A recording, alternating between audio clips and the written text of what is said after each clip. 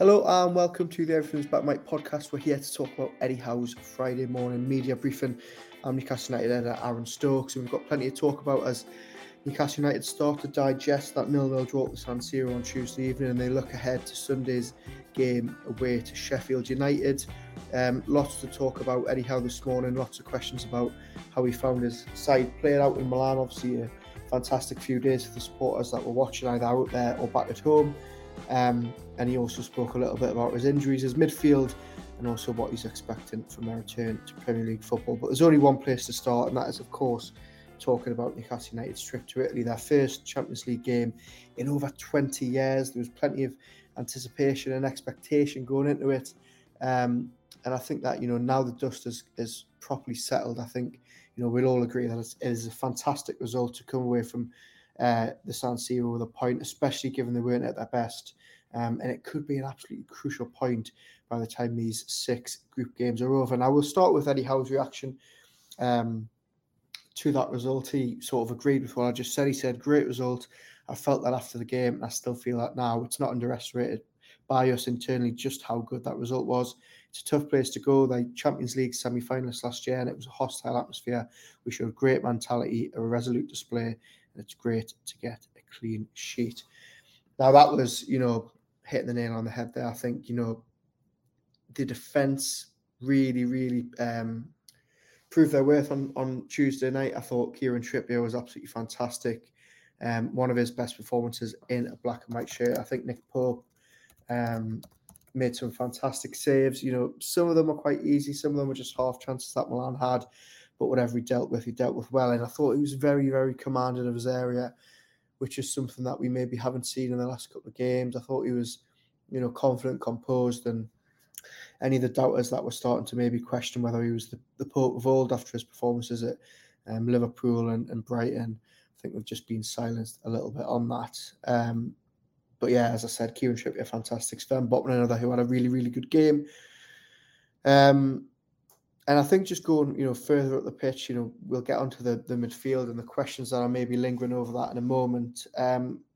But just on the actual occasion, for those fans, the 4,000 or so that packed into San Siro, it was an absolutely fantastic experience for them, and one that they'll never forget. And, I think it's just completely just raised the excitement levels ahead of Dortmund, ahead of Paris. I think those 2 trips are going to be absolutely fantastic. And now fans have had a taste of what it's like spending a few days abroad following Newcastle. I think, they're just absolutely itching for those 2 games in November. Now, one person who was clearly itching to get going was a man that none of us really thought would start in the Champions League. We did not think he'd be getting the nod at the San Siro on Tuesday, and that is young Jacob Murphy. Now, everybody talks about, Sean Longstaff and his story and Dan Baird and his story, but Jacob Murphy, his probably tops them all. He's a boyhood Newcastle United fan, didn't actually play for the club until he was 22. Then he got shipped out on loan. He couldn't make an impact, and everyone thought, he was just going to fall by the wayside. He's been a really strong performer under Eddie Howe. He's been one of the success stories of the Newcastle United manager.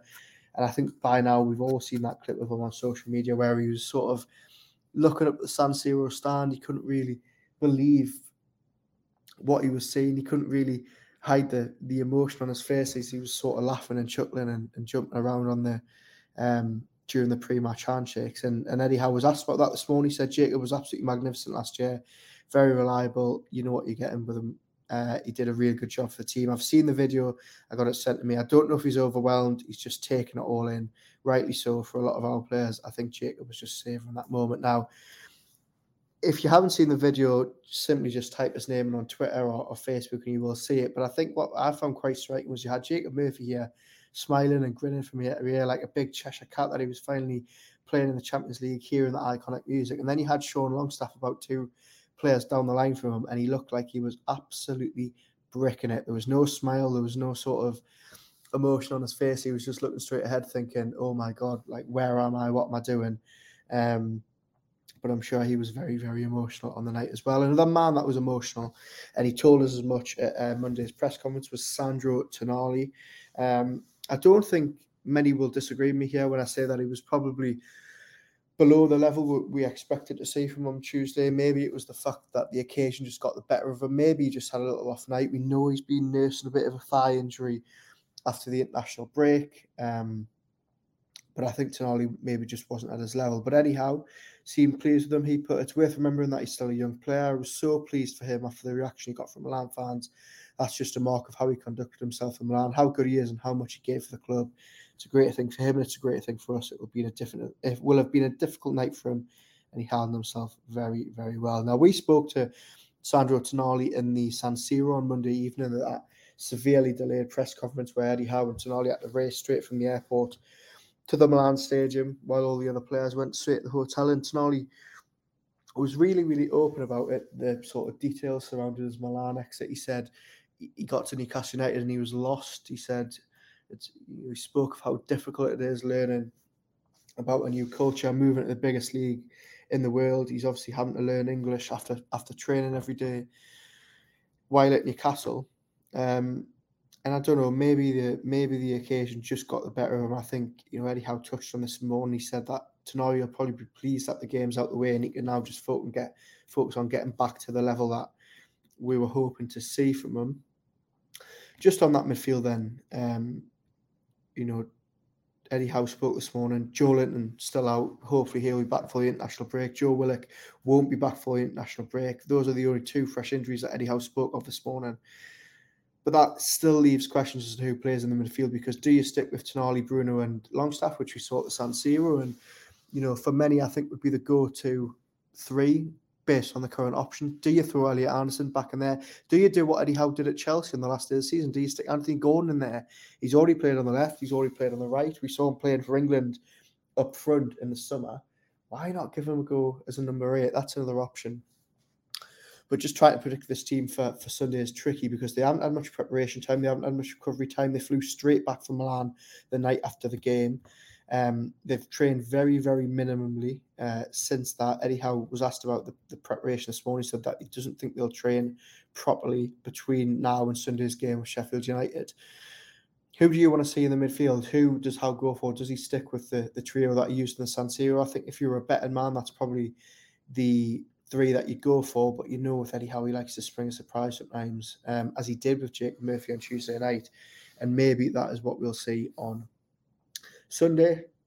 There was also talk about, let's just have a look through here, there was also talk about Sheffield United, who have had a little bit of an up and down start the season. They went very close to taking points off Manchester City at home before losing 2-1. They went even closer to getting a historic win at Tottenham before Tottenham scored 2 late goals last weekend. They're scoring goals against the big teams, but then they also got knocked out of the EFL second round by Lincoln. They also struggled to beat what's been a very poor Everton side at home, but they are scoring goals.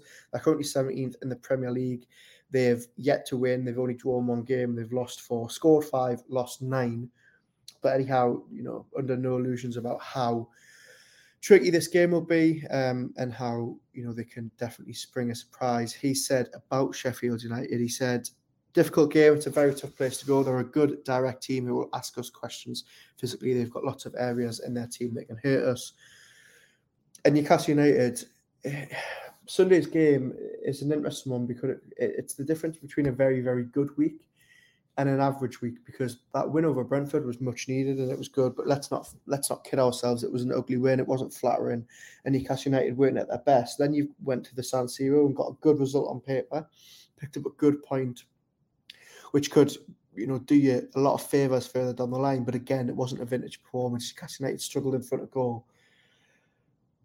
So now it all hinges on what happens Sunday. If they go there and they absolutely blow Sheffield United out of the water, you suddenly think, right, okay, 2 wins and a draw in a massive week, point at the San Siro, Newcastle United are back on track. If they lose to Sheffield United, who could pick up their first win of the season on Sunday, all of a sudden you're thinking, right, well, they won 1 game in the Premier League. They didn't play very well. They didn't really have much attack and nous about them at the San Siro, which can be forgiven. Massive game, new experience for them. But then they also go and lose to, one of the poorest performing teams in the Premier League this weekend, who are 5 places below them.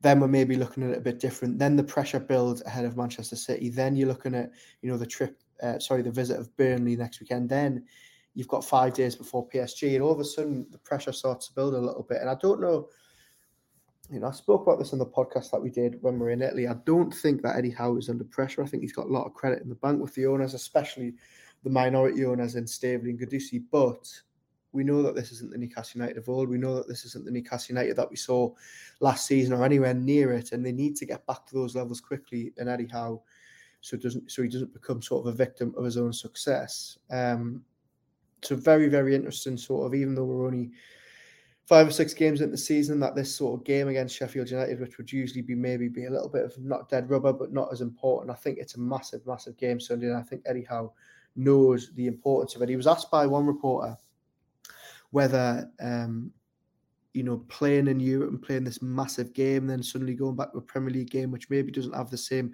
significance, how will his players reflect to that? But he sort of says that even if we didn't have a European game this week, this upcoming game would still be difficult. We'd have to deal with these things going forward. It's going to be a massive learning curve playing in Europe at least 6 times between now and Christmas, and then having to navigate that with Premier League games sandwiched at the other end the weekend before and the weekend after. Eddie Howe was actually asked about his rotation policy this morning at Friday's press conference and said, we're going to have to rotate the squad. We don't want to make wholesale changes in any one game. I don't think that will do our rhythm any good, but we will be making tweaks as we go along, which goes back to my point earlier. Does he make changes in that midfield? Does he give Tino Livramento and Lewis Hall a run out? He was asked about those two this morning, the duo that we're still yet to see. We saw Livramento very briefly against Manchester City when they were losing 1-0. But other than that, 17 million players on 2 players that we're yet to see so far this season. Does he give them a go at full-back? Does he make it, what would be a surprise change at centre-back? Does he start Callum Wilson? Does he give Isak a rest? Barnes or Gordon on the left, Murphy or Miggy on the right? There's loads of questions, and I don't think there'll be many people guessing the predicted 11 right this Sunday. So yeah, big game. Eddie Howe, though, seems confident that the preparation won't have been affected by the trip to and from Milan. As I said, the players flew back on Tuesday evening straight after the game. Hopefully they'll have had enough of time to recover.